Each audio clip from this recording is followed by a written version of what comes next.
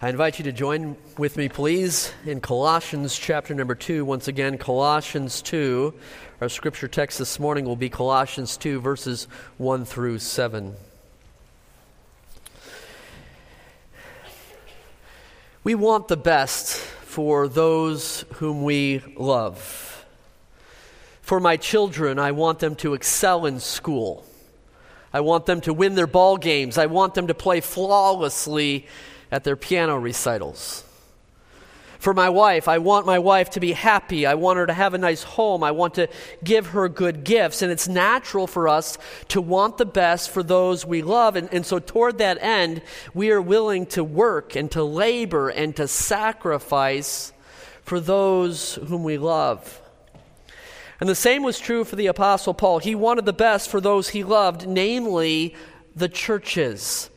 Colossians chapter 2, verse number 1, Paul says, "For I want you to know what a great conflict I have for you, Colossians, and for those in Laodicea." The conflict or the struggle, it might read in your New American Standard or ESV, it's the Greek agon, think agony. And Paul endured for the churches because he desired what was best for them, for the Colossians, and for those in Laodicea. And look at verse number 1 again, Colossians 2, verse number 1. "And for as many as have not seen my face in the flesh." Okay, now, who's that? I think it applies to other believers in Paul's day, of course, whom he had never met, who had not seen his face in the flesh. And I think it applies to us as well. Paul desired the best for all the churches, even ours. So from Colossians 2, verses 1 through 7, I prepared a message titled, "The Best for Our Church." Let's go to the Lord in prayer. God in heaven, we have sung hymns of praise to you, exalting you for who you are, attributing all praise and worship to you alone. And God, now we come to the Holy Scripture and we ask that you would speak to us, that you would teach us and instruct us. Help us to understand and appreciate what your best is for us as the Fourth Baptist Church of Plymouth, Minnesota. I pray, God, that your Spirit would illumine the Scriptures to us. I pray that we might be encouraged and emboldened and strengthened this morning. In Jesus' name I pray. Amen. Colossians 2, verse number 1, "For I want you to know what a great conflict or struggle, this agony that I have for you, Colossians, and those in Laodicea, and for as many as have not seen my face in the flesh, that their hearts may be encouraged." The Apostle Paul desired that we might, number one, that we might be strengthened in our hearts. Now, the word encouraged in verse number 2, or comforted, if you have the King James Version, it's the word parakaleo. We know that Greek term, parakaleo, for it's the term that's used of the Holy Spirit. It's the same term that's used of Barnabas, the son of encouragement. And its various forms, it means to come alongside, to comfort, to exhort, to help, or to encourage. However, I have used the word strengthened there in Roman numeral number 1 in my outline because of a common use of parakaleo in classical Greek. Let me explain. We have all followed the war in Ukraine. And the images are awful. And the destruction is horrific. And the loss of life is devastating. And against all odds, at least up to this point, the Ukrainian people have resisted the Russian invasion in part, first, because of the bold leadership of their President Zelensky, who had every opportunity to flee the country and to find personal refuge here in the West, but has bravely remained and rallied his people. In fact, he's inspired much of the world. But then also, number two, because of the assistance of nations around the world who have provided military equipment, who have provided humanitarian supplies. And because of that assistance and because of that aid, the morale of dispirited Ukrainians has been emboldened, and the will of a nation has rallied. And the heart of the Ukrainian people, while gripped with fear and grief, has at the same time been strengthened. If you want to pray for or contribute toward the needs of our brothers and sisters in Russia and in Ukraine, I would encourage you to go to the website of our own supported missionary, Sam Slobodian, with Baptist International Evangelical Mission.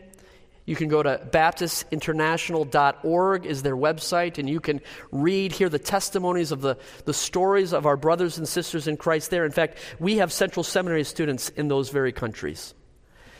And there are video clips there, there are testimonials, opportunity for you to give there, to pray. But the morale has been encouraged or strengthened, and that's Paul's desire for the churches. When the enemy is invading, our hearts are encouraged or strengthened. Most often when we think of our hearts, we think of sentimental feelings, or we think of emotions, and certainly as we think of all that's happening in Russia and Ukraine, it can be emotional, but in the Scripture, the heart is also linked to the will and to the mind. Proverbs says, keep your heart with all diligence, for out of it spring the issues of life. Matthew says that it's out of the abundance of our hearts that the mouth speaks. Proverbs 23 verse 7 says that we actually think in our hearts.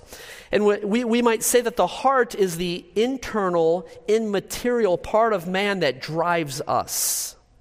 When Paul expresses his desire that our heart is encouraged or strengthened, Paul is speaking of our inner man. To the Corinthians he wrote this: we are hard pressed on every side, yet not crushed. We are perplexed, but not in despair, persecuted, but not forsaken, struck down, but not destroyed. We do not lose heart. Even though our outward man is perishing, yet the inward man is being renewed day by day.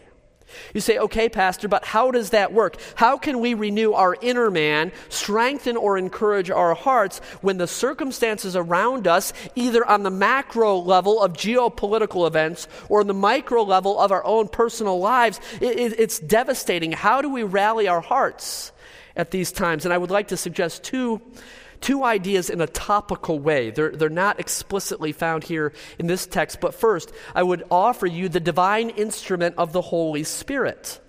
Paul's prayer for the Ephesians 3 verse 16, is that God would grant, according to the riches of his glory, to be strengthened with might through his Spirit in the inner man.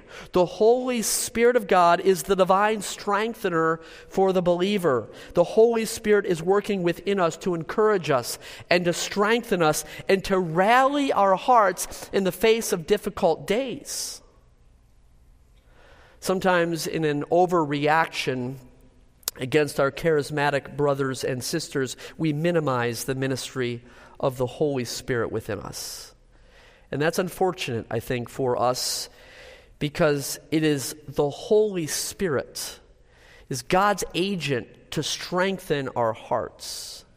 Not only the divine instrument, but also the human instrument is one another, letter B, one another.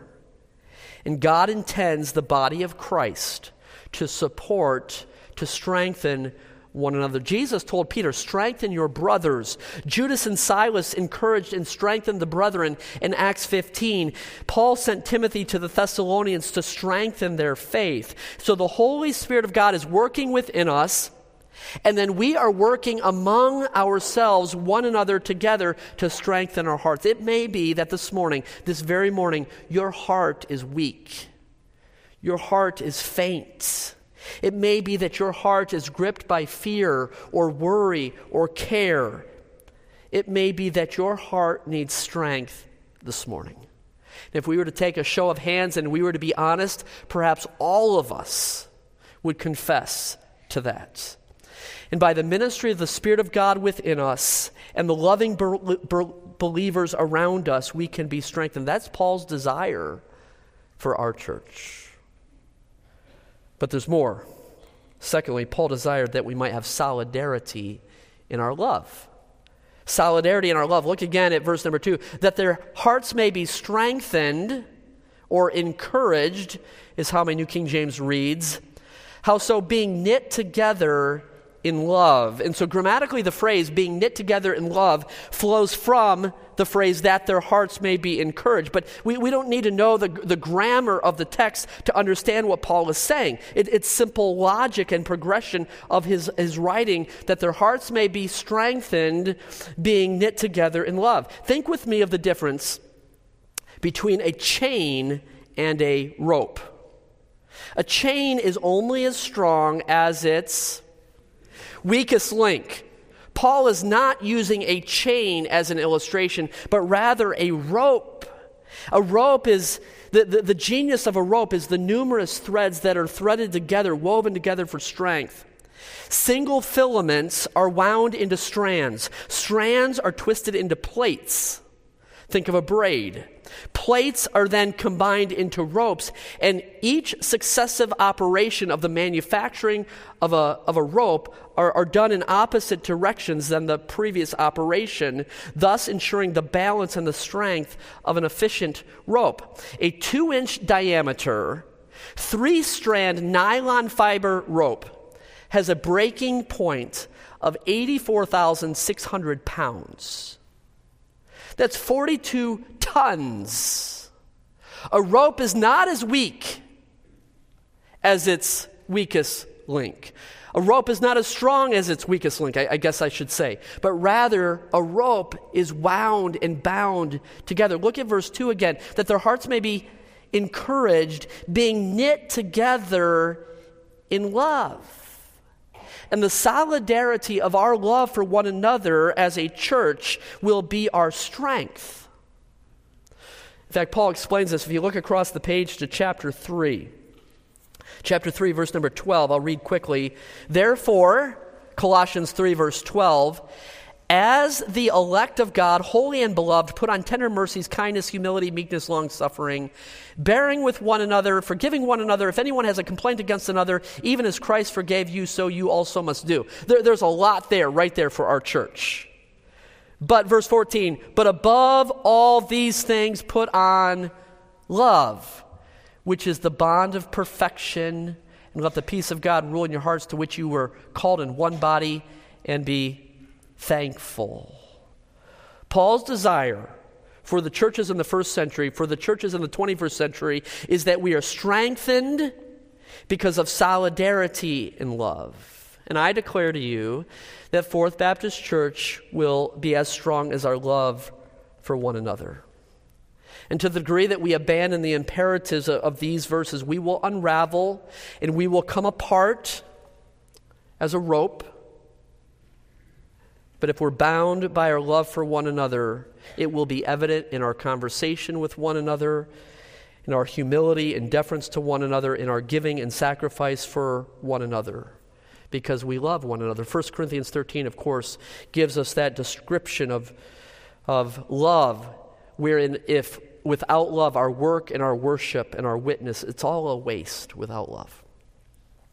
Paul desires that we have solidarity in our love.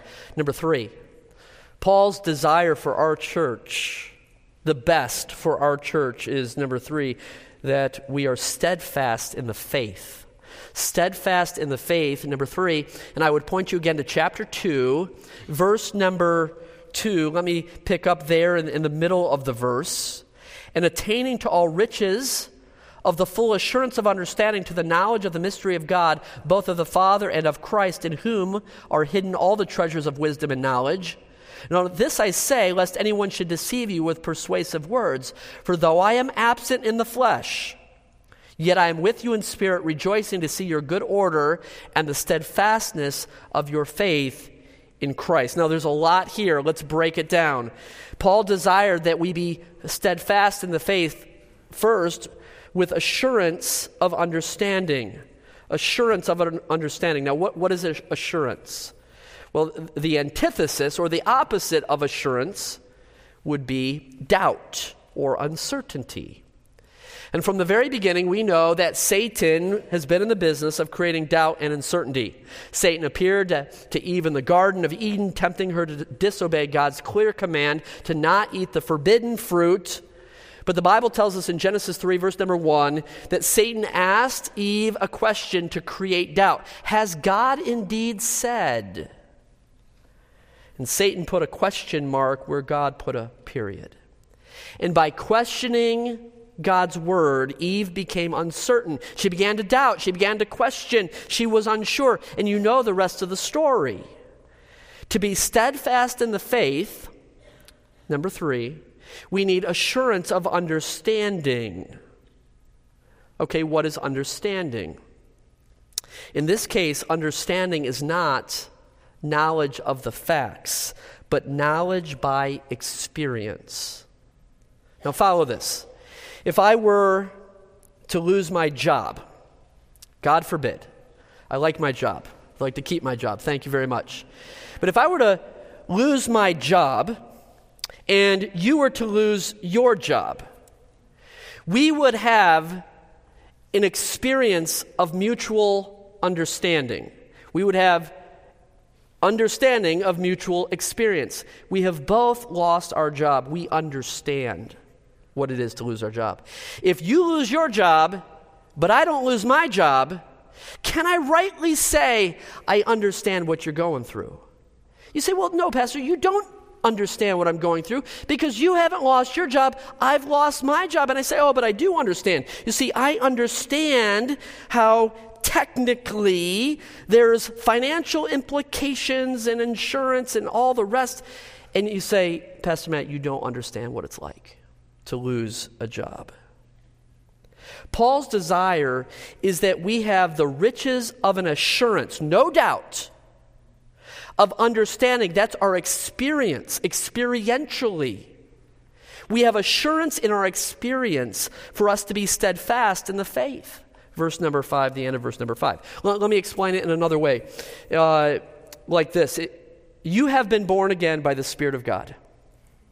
You have received Jesus Christ as your personal Lord and Savior by repentance and faith. You are a Christian. However, at some point along the course of your journey, you begin to doubt your salvation. And you come to me and you say, Pastor Matt, I'm not sure I'm saved.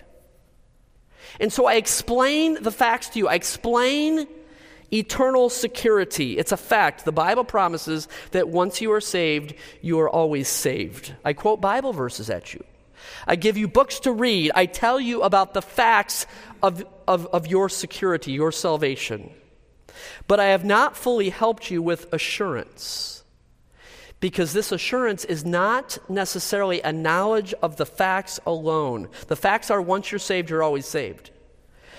But assurance comes as you experientially understand the fruit and the fullness of your salvation. I would point you to 2 Peter chapter 1 regarding this. Peter desired that the believers have this experiential assurance of their faith through the fruit of their faith. 2 Peter 1, verses 1 through 10. You need to read that if you battle assurance of your salvation. So this assurance of understanding, to be steadfast in the faith, Paul's desire for our church, for each of us, is that you be steadfast in the faith, not because you know the security of your salvation, but because you understand experientially your salvation. There's a second part of our being steadfast in the faith, and that's the knowledge of God's mystery. The knowledge of God's mystery, and we learned of this a couple weeks ago, the mystery in chapter 1, verse 27. The mystery is Jesus Christ in you, the hope of glory, chapter 1, verse 27. Here in chapter 2, verse 3, in Christ is hidden all the treasures of wisdom and knowledge. And Paul desired that we get a grip on the most important doctrine in the Bible, the doctrine of Jesus Christ. We call it Christology. And as we understand and have a knowledge of the doctrine of Christ, we will be steadfast in the faith.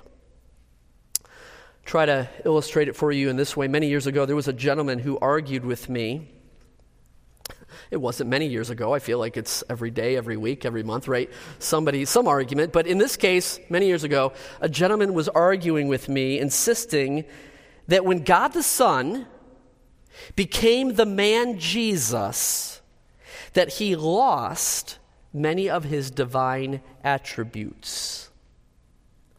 We went back and forth for weeks. I tried to explain to him that when God the Son became the man Jesus, he voluntarily laid aside the exercise of some of the divine attributes, but he did not lose them.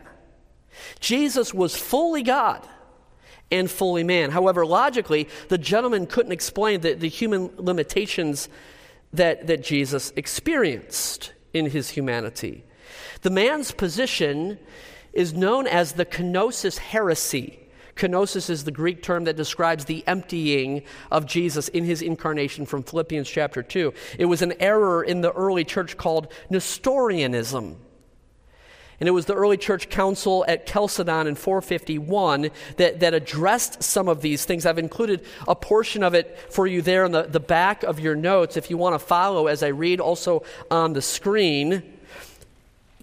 This is what was drafted at that time, an Orthodox Christology. Therefore, following the Holy Fathers, we all with one accord teach men to acknowledge one and the same Son, our Lord Jesus Christ, at once, complete in godhood and complete in manhood.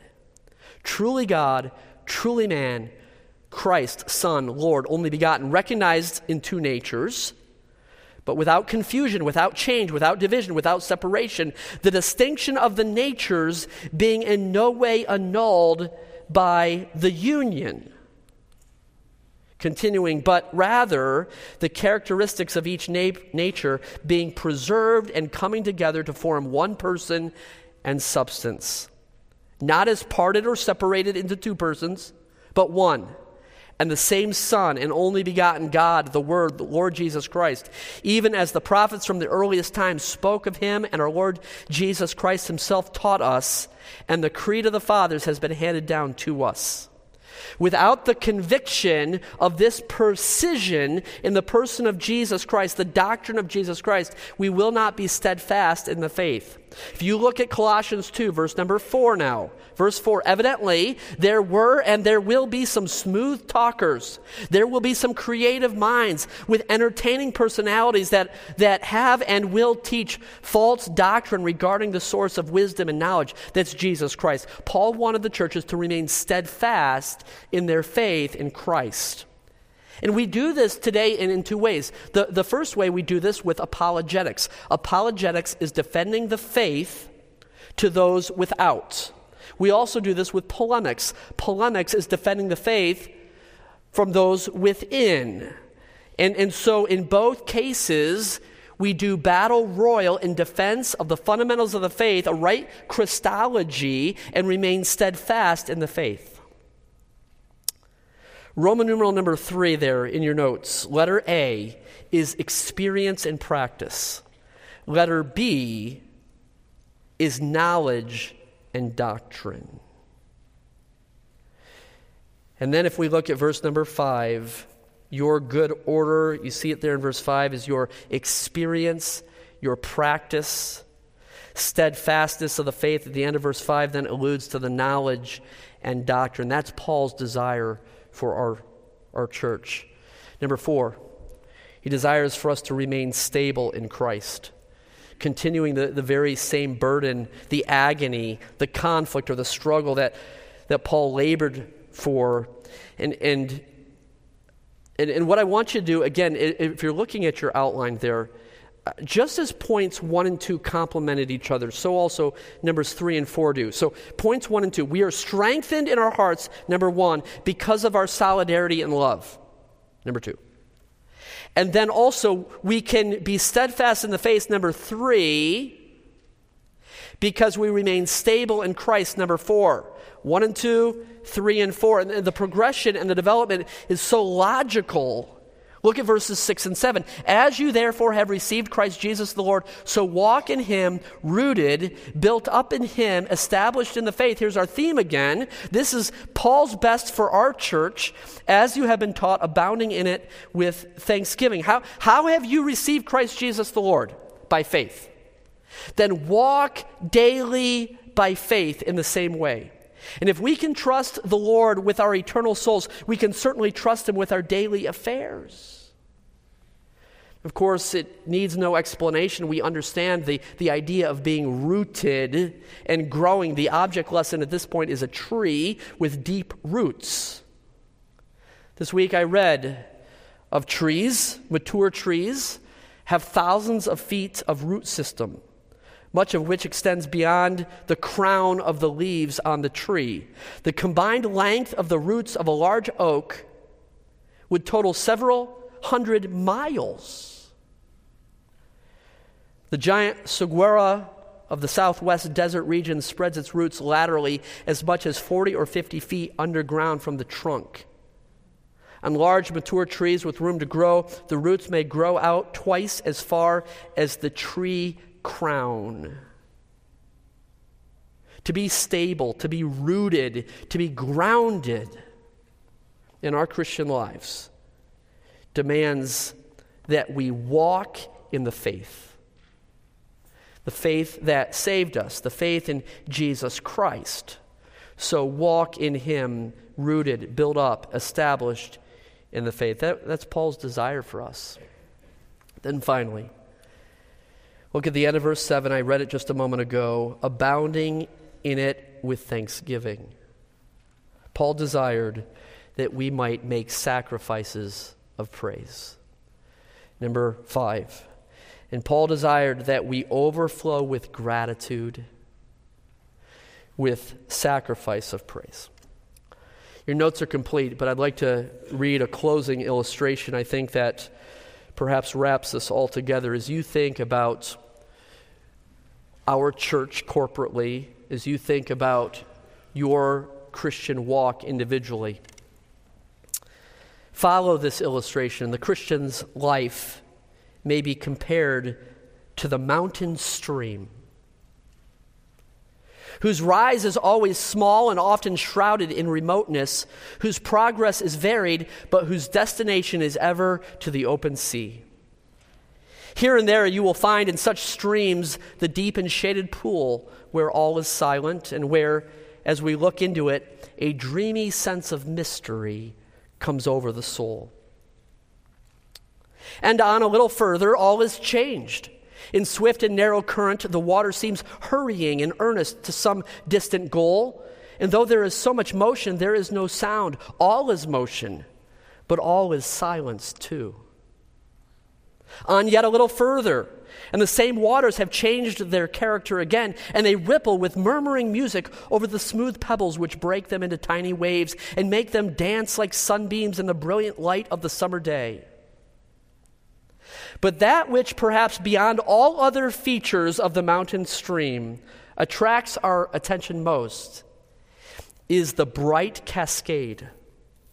Full of exhilaration and life, the stream bounds over the precipice of stone, and every drop becomes a diamond, and the sunshine crowns it with a rainbow, spanning the wreathing mist with its many-colored arch. And we almost feel our own hearts leap with the leaping waters as they sparkle and effervesce and boil and weave veils of watery vapor and form rings of seething foam, and then haste away, laden with bubbles all tinted with the brightest hues as though they had real youth and life.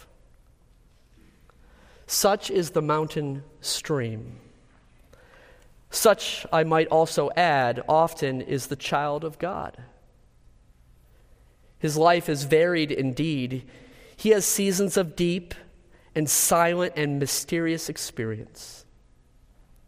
He has times of rapid, silent, earnest action. He has days of softly murmuring happiness.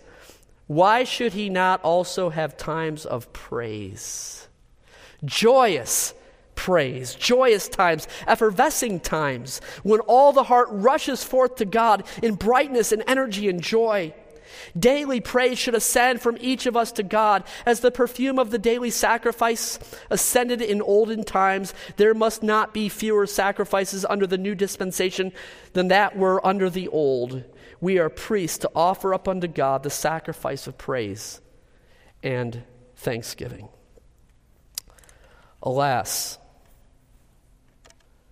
the dull, monotonous canal with its muddy banks is more like many a Christian than this dazzling, leaping, living mountain stream. You see, folks, praise and thanksgiving, the sacrifice of praise, completes the package of what the Apostle Paul desired for the churches. The churches that he visited in Asia Minor in the first century, and the churches that he never visited, even ours in the 21st century. I think a good gauge for the health of our church, the health of any believer, is this praise and thanksgiving. We want the best for those we love, and we're willing to work to ensure that they have the best. Paul loved the churches. He wanted the best for us. Let's pray. Oh God in heaven, thank you for the Holy Scripture and this epistle from the apostle to the church at Colossae, to those in Laodicea, and as this letter was most certainly circulated through all of those first century churches. God, as we read it today and we understand your desire for us, thank you, Lord, for the salvation that we have in Jesus Christ, the mystery of Christ in us, the hope of glory. God, I pray that we might rejoice and celebrate and praise you for that salvation. In Jesus' name I pray. Amen.